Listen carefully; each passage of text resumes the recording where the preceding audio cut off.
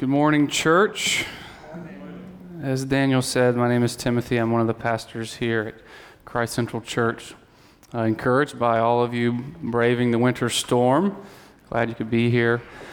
We're going to continue in our sermon series in the book of Ephesians. We're in chapter 5, so if you turn there in your Bibles as we come to that time where we hear God speak to us. If you're able, I'd love for you to stand as we read the Word of God.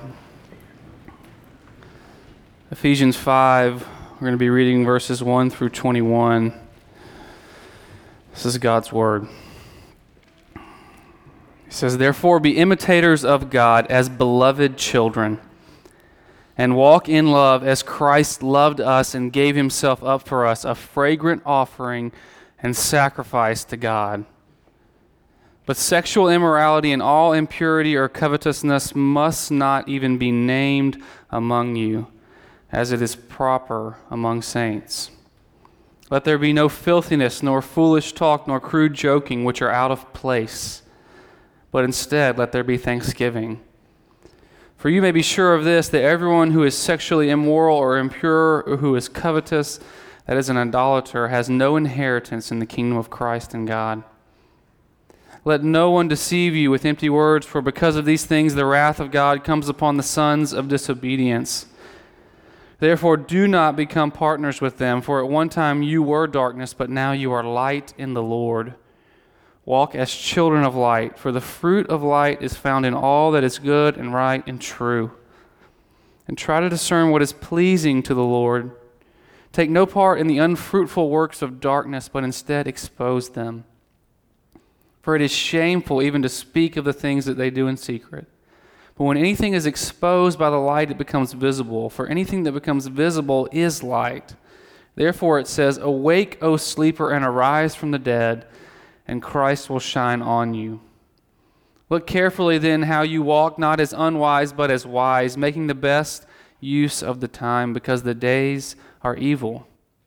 Therefore do not be foolish, but understand what the will of the Lord is, and do not get drunk with wine, for that is debauchery, but be filled with the Spirit, addressing one another in psalms and hymns and spiritual songs, singing and making melody to the Lord with your heart, giving thanks always and for everything to God the Father, in the name of our Lord Jesus Christ, submitting to one another out of reverence for Christ." This is God's word. The prophet Isaiah says, "The grass withers and the flowers fade, but the word of the Lord endures forever." Let's pray. Father, we have a difficult text this morning, a text that by its very nature offends. And Father, I pray that even now as we prepare to enter into your word, that you would soften our hearts, that we might receive from you, that we might know that this is your word that you have written down for us, that we might be transformed as we encounter you. Father, I pray, as Daniel said, that I would get out of your way and allow your word to speak. God, I pray that you would give us eyes to see, ears to hear, and hearts to understand. In Jesus' name, amen. You can be seated.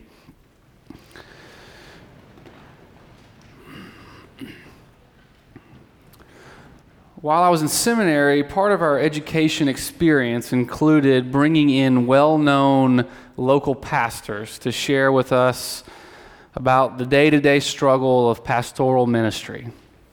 And I will never forget the day in seminary when they brought in Isaac Hunter. Now that name probably doesn't resonate with any of you, but as a young aspiring pastor, that name meant a lot to me. Isaac Hunter planted a church in downtown Orlando in about 2002. He was in his late 20s. And within a couple years, he had 5 campuses across the city and roughly 5,000 people in attendance on Sunday mornings. Isaac Hunter was Orlando's equivalent to J.D. Greear. He was a Christian celebrity. And so obviously, me and my seminary friends, we were drooling over the idea of this guy coming and sharing with us, much like you might be if Rachel Ray or Beyonce or Warren Buffett, Mickey Mouse, I don't know, whoever, you fill in the blank. But for us, seminary nerds, this was a big deal. And so Isaac came and we peppered him with questions. Stupid questions like, how'd you do it? What's the secret? And then some more legitimate questions like, what's been the hardest thing so far? How do you not let it go to your head? How do you keep good boundaries and protect your family life? On and on and on. And Isaac rifled off all these wonderfully polished answers while our pens moved at 90 miles an hour, trying to make sure that we captured all these gold nuggets of wisdom. About 6 months later, shortly after I moved here to Durham, one of my seminary friends emailed me a press release that stated that Isaac Hunter had stepped down from ministry because he was having an affair with one of his staff members. He was regularly drinking to excess and using drugs and was physically abusive to his wife, and that she'd been living in fear for years for her own safety and the safety of her children. A year later, Isaac Hunter committed suicide. Church, that is a tragic but 100% true story. I didn't make that up. And the scariest part of that story is that nobody knew that anything was going on. It was all kept in secret, hidden behind closed doors. And church, secret sins, those sins that happen when nobody is looking, are deadly. They're deadly. And the scary truth is that the sins that we commit behind closed doors are in fact far more destructive than the ones that we do out in the open. And brothers and sisters, we can look real good like Isaac Hunter. We can be wildly successful in our life and in our work. We can have all the right answers. And at the same time, we can have a closet full of secrets that are destroying us and those around us. Paul is declaring that the secrets have to stop. And so as we prepare to dive into our text this morning, I want to once again reorient you to the structure of Paul's letter. Paul began this letter by reminding us of who we are in Christ, our new identity, both as individuals and as a community, the church. And then beginning in chapter 4, Paul begins to lay out for us what it looks like to live out of this new identity. As Daniel said last week, what it looks like to walk it out. And the big picture point that Paul is continuing to hammer is that who we are, our identity, and what we believe, our theology, are inseparably wed with what we do, our ethics, our behavior. Who we are and what we believe are always inseparably wed with what we do. It's so important that we understand that as Christians. It's why we come to you and we bring truth week in and week out. Because who we are and what we believe affects how we live. So now here in chapter 5, once again, as Paul is declaring, because of who we are, chapters 1 through 3, so then shall you live, chapters 4 through 6. So chapter 5 is another one of these application chapters. If you recall from last week and the week before, Paul began in chapter 4 by proclaiming that we are now one people. We're one, so we must fight for unity. But here in chapter 5, Paul's message is different. He's saying we are now a holy people. Not one people, but a holy people. And therefore, Paul's main point is we must fight for purity, for holiness. And fight we must, church, because we all know this. Holiness is not a condition into which we drift. Amen? Purity doesn't just happen by accident. It's something that we have to fight for. It's hard work. And what Paul is recognizing here is that the greatest threat to the purity of the Church of Jesus Christ, is secret sin. And church, we will not be holy until we begin to deal with the things that are going on behind closed doors. Because holiness is not a matter of appearance, it's a matter of the heart, right?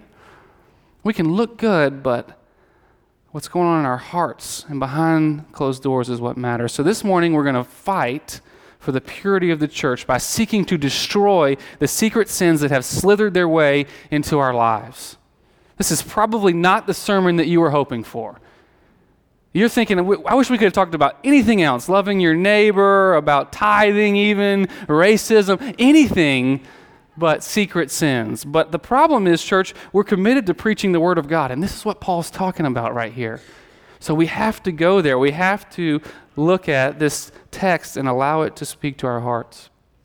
And for those of you here who are not a Christian, who are wrestling with the claims of Christ, we say this often, but I want to encourage you again. We are so glad you're here. We really mean that. But I also want to prepare you. Paul is speaking to the church, and what he's saying here is hard. And so often we do a disservice as Christians when we talk to people who are not Christians, and we paint a picture of all the benefits that come from being a Christian. But here, what Paul is doing, he's talking about the high cost. And Jesus never shied away from the cost of following him. And so if you're here and you're wrestling with the claims of Christ, I want to be honest with you, this is going to be hard because there's a high cost that's being described here. But what I want you to listen for is that what we often find, actually what we always find, is that the high cost that we end up giving ends up being a benefit in disguise. That what we think is costly is actually a blessing in God's divine providence because he knows what's best for us. And so I want you to listen for that and hear that as this high cost is painted for us. Paul has 3 points for us this morning. He says a lot here, and we're not going to touch everything he says, but the 3 things that I do want to highlight for you this morning, these are the 3 phases of our time this morning. First, we need to figure out why we must destroy secret sins. Secondly, what are the secret sins we must destroy? And 3, how do we destroy them? So begin, why must we destroy these secret sins in our life? Why? Why do we do this? Why must we fight for holiness? Why is this such a big deal? And Paul, again, he highlights his motive that he gives us, again, as our identity. Look at verse 1. Verse 1 is really the culmination of this argument that Paul has been making in chapters 1 through 3. His main point, if I were to summarize, is that once we were far off and now we have been brought near. Once we were in the darkness and now we have been brought into the light. Once we were homeless and now we have a home. Or as he says it in verse 1, once we were fatherless and now we are children of God. Verse 1, therefore be imitators of God as beloved children. Paul's point is that the good news of the gospel is not that we have simply been acquitted, pronounced not guilty. It's that by the blood of Christ we have been adopted into God's family. If I were on trial for murder and I was facing a life sentence and the judge declared me not guilty, I would be grateful, immeasurably grateful. But I'm not going to go give the judge a hug. He would probably put me back in jail if I did that. And I'm most certainly not going to go move into his home and sleep in his bed. He would definitely put me in jail if I did that. Because the judge is declaring me not guilty, but he's not said anything about my relationship with him, right? But the beauty of the gospel is that it's a whole different ballgame for us. We haven't just been declared not guilty, but we've been declared a part of his family, one of his own. That's huge. That's the identity change that Paul is talking about here. I grew up in Alabama, which means I like college football. Honestly, I've really enjoyed college football as of late. It's been really fun for me to watch college football. But when I got married to a North Carolinian. And North Carolinians apparently like college basketball. Okay? Amen, yeah. Which at first I thought was kind of strange. But after I got married, something interesting started happening to me. I started getting all these gifts. These t-shirts, these hats, these car decals. And interestingly enough, they all had this distinct color of blue on them. And what was happening here is these gifts sent a message. I was being sent a message, and the clear message was from Stacy's family, my wife's family, and the message was that we cheer for Carolina in this family. That's the message that I was being told. Now, over the years, my definition of family has begun to change. This is what happens when you get married. More and more so, Stacy's family is becoming my family as well. Because they've welcomed me in, they've embraced me, they've claimed me as their own. It's beautiful. It's a beautiful thing about marriage. And what's interesting in that is one of the results of that ingrafting into their family, is that I find myself caring more and more about this basketball team coached by a man named Roy. When they lose, I get sad. When they win, I rejoice. Something's happening to me. It's strange, it's bizarre. I can't understand it. You see, when we become a part of a family and it's healthy, we begin to love the things that the family loves. Our affections are transformed. Our identity begins to shape our behavior and our love.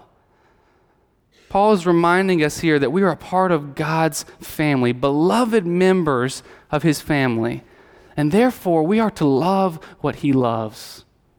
We're called to embrace and cherish the things that he cherishes, to walk the way that he walks, be imitators of him. In chapter 4, Paul said to imitate God, we must become one because he is one. In chapter 5, Paul says to imitate God, we must become holy because he is holy. So that's the first reason why we must fight to destroy these secret sins, because that's what we do in this family. Amen? That's who we are. And our affections and our heart should change to where we long to fight for holiness and purity. What's interesting here is Paul is reminding us of something that we already know to be true. We already know this. I can distinctively remember when I first started walking with Christ in college, and there were various aspects of my life that were not holy. We'll just leave it at that. There were ways that I was not in line with what God was calling me to be as a Christian. And as a result of this, when I came to church, I felt terrible. As a new Christian, you would think that I would love being here with the people of God, but there was all these things in my life that I was walking in that made me feel horrible. Why? Because I knew this new identity that I have, and I wasn't walking in it. I wasn't living it out. And so church was this place where I just felt guilty and ashamed, and I wanted to crawl under a rock and hide. Church, we know that we have been given this new identity, and so when we harbor these secret sins, we feel miserable, don't we? It eats us alive. I want to read a little section of a sermon by Charles Spurgeon that describes this misery that we feel when we hide, when we know who we are and we hide these secret sins. He says, "Of all the sinners, the man who makes a profession of religion and yet lives in iniquity is the most miserable. A downright wicked man who takes a glass in hand and says, 'I'm a drunkard and I'm not ashamed of it,' he shall be utterly miserable in the worlds to come, but brief though it be, he has his hour of pleasure.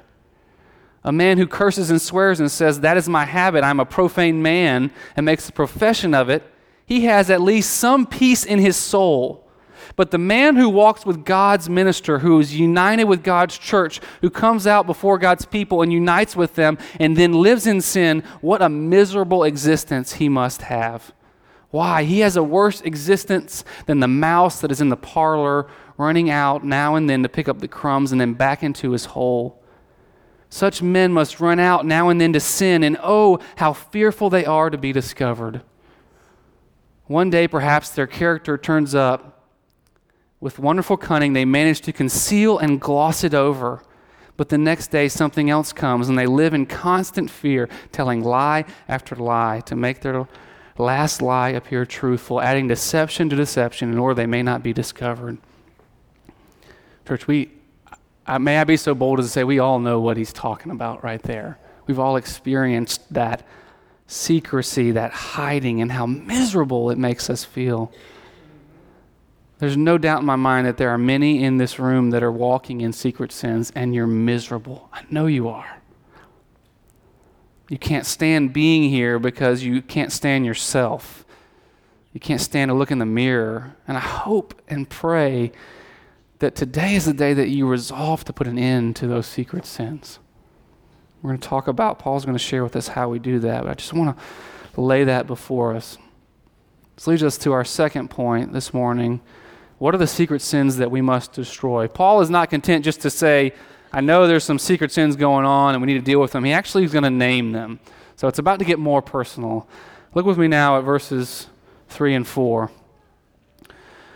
"But sexual immorality and all purity or covetousness must not be named among you as is proper among the saints. Let there be no filthiness, nor foolish talk, nor crude joking, which are out of place, but instead let there be thanksgiving." Paul begins here with sexual sins. Why does he do that? Certainly Paul knew his context. He would have known that the most prominent building in Ephesus was the temple of Artemis, the goddess of fertility. And because of this, Ephesus was an incredibly sexually charged city. And yet, I think more than the context, Paul knows that sexual sin tends to be the most common and most destructive secret sin. In a previous letter of Paul's, he says this about sexual sin, 1 Corinthians 6. Flee from sexual immorality. Every other sin a person commits is outside the body, but the sexually immoral person sins against his own body. You see, church, sexual sin have a unique ability to destroy us. Most other sins tend to destroy those around us and ourselves, but uniquely, sexual sins, the main victim is us, and by default, those around us. Something about the nature of sexual sins that destroys our emotional and spiritual selves. So, church, let's look more closely at the text and see what Paul has to say here about these sins. Beginning in verse 3, and really the English translation is hard here.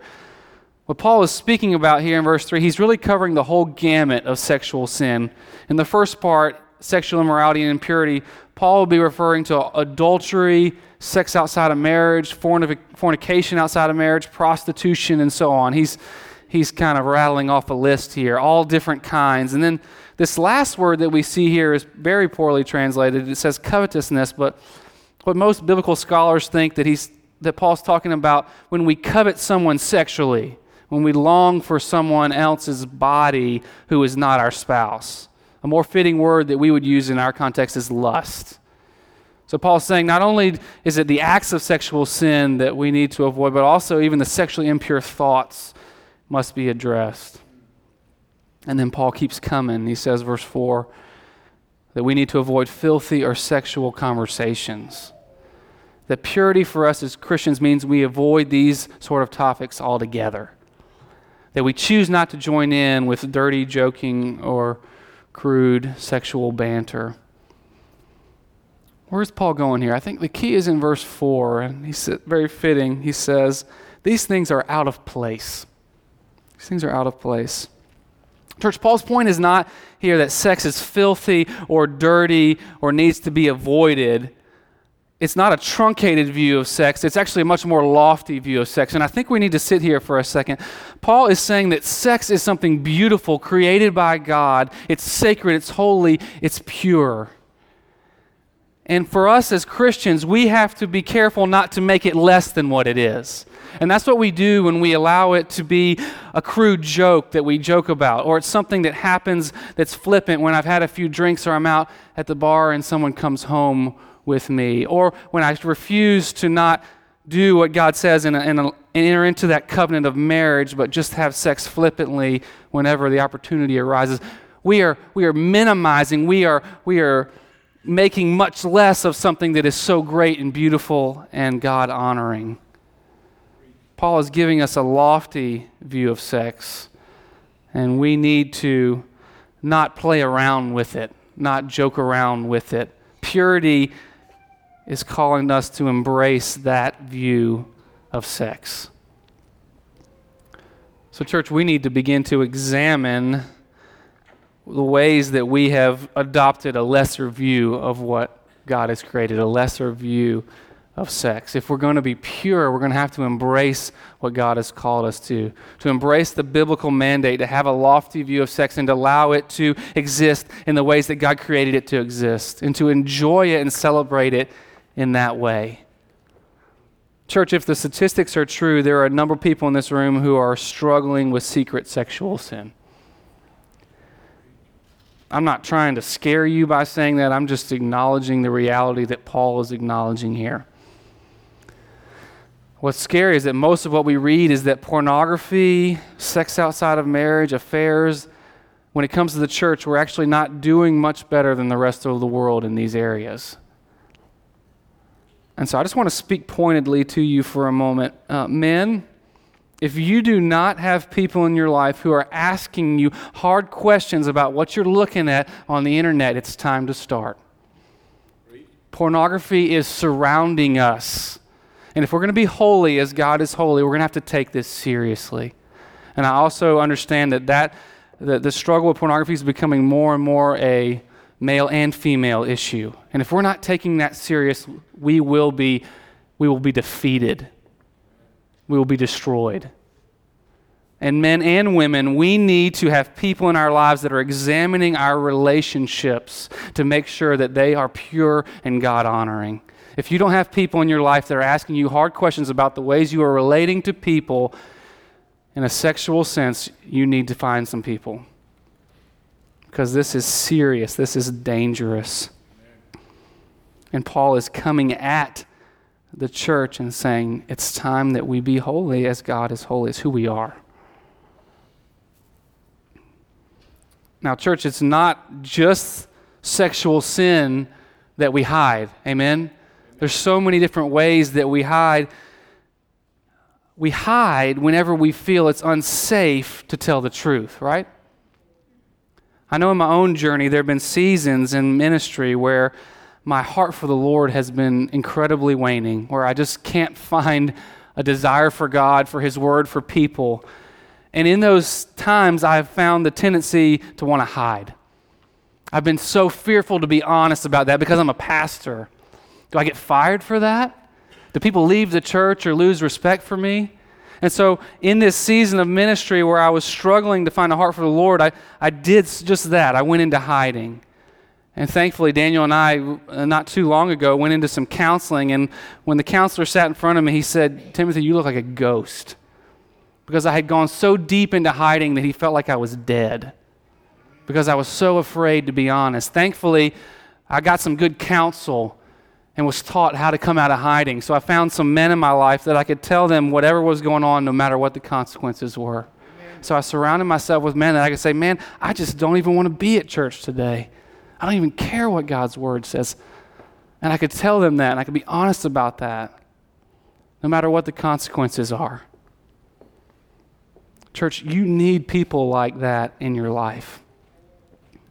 You need people like that in your life. You need people that you can be honest with. There's so many ways that you can be trapped. Let me just list a few and see if maybe some of these land. I know there are men and women in this church that are addicted to pornography and they're afraid to share that with their husband or wife because you're afraid they're going to leave you. So you're afraid to be honest. There are men and women in this church that are wrestling with same-sex attraction, and you feel like if you tell someone, they're going to judge you and condemn you and write you off. There are moms who cannot stand their children, and they're afraid if they confess that, then people will think they're a terrible mom and never talk to them again. There are college students in this room who care so much about your grades that you're always looking for an edge in the classroom, even if it's not an ethical one. You're afraid that if you share that, you might get expelled. There are couples in this room that are sleeping together outside of wedlock and are terrified, don't know who to talk to about it. That are men and women that are consistently using alcohol to excess and drugs, and you're scared to death of what someone might say if you were honest about that. Church, these secret sins are destroying us. They're killing us. They're eating us alive. And we've got to begin to fight. And so that brings us to our third and final point. How do we fight? How do we fight these secret sins that are in our life? How do we break the patterns that are so deeply ingrained in us? How do we get out of this hole that seems to be getting deeper and deeper? There's a funny skit, Bob Newhart skit, where he's pretending to be a counselor. Some of you may have seen it. And people come into his counseling office with their problems, and they begin to share with him. And then he looks at them after they've shared, and he says, "You just need to stop it. Just stop it." And they start trying to explain something. No, you just need to stop it. Stop doing it. And it's a ridiculous skit, obviously, because we know that's not how that works. I can't just yell at you and say, "Stop it," and all of us will be good to go. That's not how we work as human beings. It's not so simple. But what can we do? Since I can't just declare that we stop it, I can't do that to myself, what do we do? Paul gives us two things this morning, two practical solutions. First, he says we need to expose the darkness, and second, we need to be filled with the Spirit. Notice here that the two solutions that he gives us, one is active and one is passive. In one, we do the fighting, and in the other, the fighting is done for us. So keep that in mind as we look at these two action steps that are going to take place. Verse 8, "For at one time you were darkness, but now you are light in the Lord. Walk as children of light, for the fruit of light is found in all that is good and right and true. And try to discern what is pleasing to the Lord. Take no part in the unfruitful works of darkness, but instead expose them. For it is shameful even to speak of the things they do in secret. But when anything is exposed by the light, it becomes visible. For anything that becomes visible is light. Paul is returning to his big idea from verse 1. The darkness is not who you are. It's who you were, but it's not who you are. It's not in line with your new identity. And so he says, verse 11, therefore we avoid the works of darkness by exposing them. What does that mean? What does it mean to expose the works of the darkness? Well, it's what I just shared with you after being in this season of hiding where I had no passion for God and where I become just totally lost in the shell of a man. God gave me a place and he gave me the courage to expose the reality of who I was, to begin to be honest with other men about what was going on in my life. And it's that blatant honesty that brought these things into the light. And so the secret sins became just sins. They lost their teeth. Church, that's what we need to do. We need to bring into the light these things that are going on. Every single person in this room needs some people in their life, same gender, that you can come together with and you can tell them absolutely everything. If you don't have that, you're in trouble because you're living in darkness, and those secret sins will find you in the darkness. You have to have that. I don't care how old you are, how young you are, you need that. You need that in your life. We begin to expose these sins, and then in the light is where we'll find victory. But not only do we need to take responsibility for bringing our own sins into the light, church, we need to create a culture that welcomes exposing darkness. I'm talking to all of us now. We have to foster a culture of exposing and bringing to light our brokenness. So often the church creates a culture of put-togetherness, doesn't it? This is so often the case, a culture where we arrive on Sunday mornings and you feel the pressure to have all your ducks in a row. We have to make sure that our dress looks right, that our kids are well behaved, and there's always a smile on our face. Church, we can breed this kind of culture, and it's this kind of culture that breeds secret sins. When we have to come in here and put on a show, we have to foster a culture of messiness, of I ain't got it togetherness in here. Only in that space will we begin to find freedom and light, where we have a responsibility to one another to create this kind of culture. And the only reason that we can do this is because of what God has said in verse 1 way back when. He said that because of the loving sacrifice of Christ, we are children. And because we are children, we can be messy. And we can know that our status before God is not going anywhere because Christ has secured it on the cross. And so in light of that adoption, in light of that truth, we can come in here and be messy. Church, I'm encouraging that. We've got to be messy. We've got to be messy. Only then will freedom happen as we begin to show up as the messes that we really are. Lastly, Paul encourages us to fight for holiness by being filled with the Spirit. He says, do not get drunk with wine, for that is debauchery, but be filled with the Spirit, addressing one another in psalms and hymns and spiritual songs. So we fight actively by exposing the darkness in our lives, and we fight passively by being filled with the Spirit. Church, you need to be certain. This is the very same Spirit that Paul declared previously that we were sealed with in chapter 1. Okay, so we have the Holy Spirit. And Paul is saying that we have this Spirit, but although we have Him, we need to be filled with Him over and over and over again. This is our only hope for becoming holy like God is holy, by the Holy Spirit's indwelling and filling. But how are we to be filled?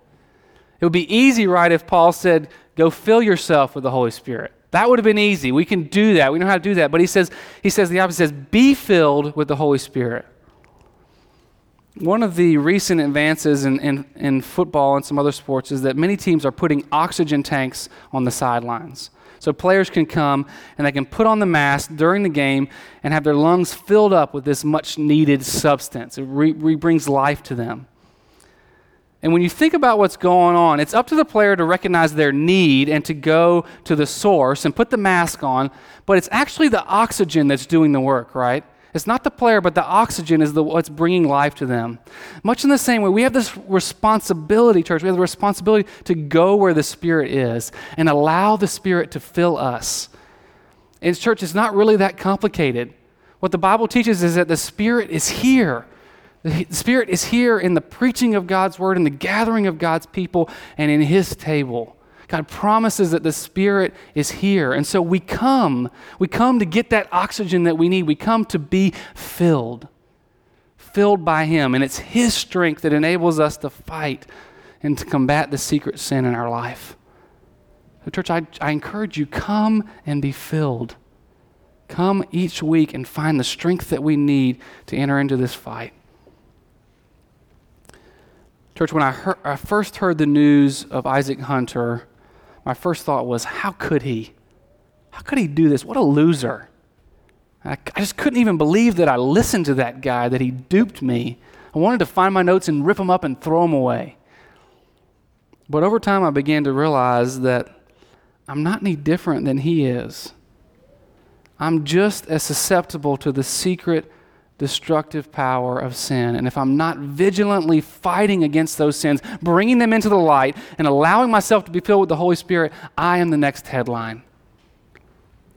Jerry Bridges, he's a famous author and lifelong college minister with the Navigators. He once said that he believed there was no sin that he would not commit were he given the right access and anonymity. Do you understand what he's saying there? Lifelong Christian says if he had the opportunity and he knew he could get away with it, there's no sin that he thinks he would not commit. Jerry Bridges profoundly understands the wickedness of his own heart. The question for you and I is, do we? Do we know how wicked our hearts can be? And if we see that danger, are we aware of it and willing to fight it? Church, we have to be willing to fight because we are children of the God.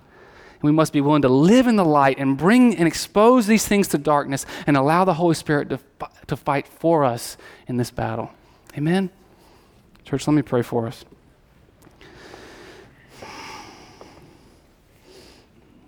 Heavenly Father, I confess that this message is so hard. I'm uncomfortable preaching it. I'm uncomfortable because I'm such a broken man, and I'm not one who stands here as having figured it out, and I desperately need to be in the light just as much as everyone else here. God, I pray that you would help us to expose these secret sins in our life. I know that there are many that are dying. They're dying on the inside because they've been walking in these sins for so long, and it seems like there's no hope. God, I pray you give them the courage to be honest, just maybe with one person, about what's going on, and that you would fill them with your Spirit so that they might have the courage to fight. They might fight for holiness because you, God, are holy. We pray these things in your Son's name. Amen.